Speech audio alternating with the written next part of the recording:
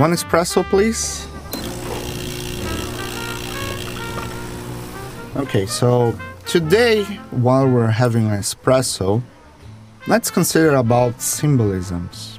We as human beings, and this was said actually for many authors and philosophers like Levi-Strauss and Freud and Lacan and so many others, that we are actually symbolic people. The humankind is actually symbolic. We are not very much literal or real, although we are literal people and real people, real as human beings. We create symbolisms that are actually more effective or have more power than the real world. I'll give an example. Money. What is money about? You have a paper that contains a number that brings you value. And this is actually something that is symbolic. We are trusting and we are creating a symbolic that paper contains a value. That with that paper you can buy some stuff. You can buy groceries, you can buy clothes, you can buy anything else, or you can pay your bills. And this is symbolic. And we have tons and tons of nations and civilizations based on this, on a paper or maybe a coin. And the way that we are evolving as society and also in technology, we are growing to other aspects.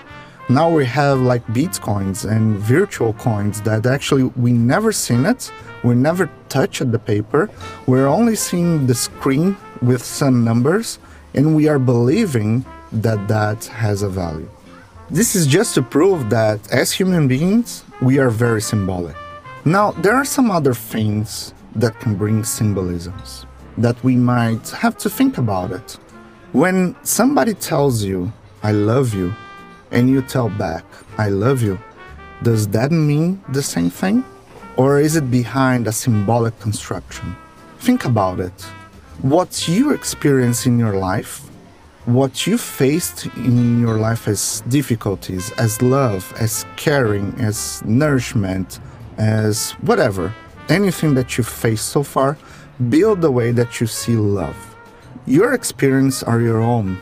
Now, the other person that is telling you, I love you, had other experience, other problems, other nourishments, other happy moments, sad moments, and so on. So for him or for her, love means something else. Although we have the same way to say it, we have the same words that can be found in some language, like in English, I love you, or in Portuguese, amo-te, or, it varies from country to country, language to language. The way that we say it might be the same, but the meaning might be different. And how is this affecting our lives? Think about it, that we may actually suffer more from our symbolisms that we create individually than the reality. So that's it for our espresso. Have a good one. Bye.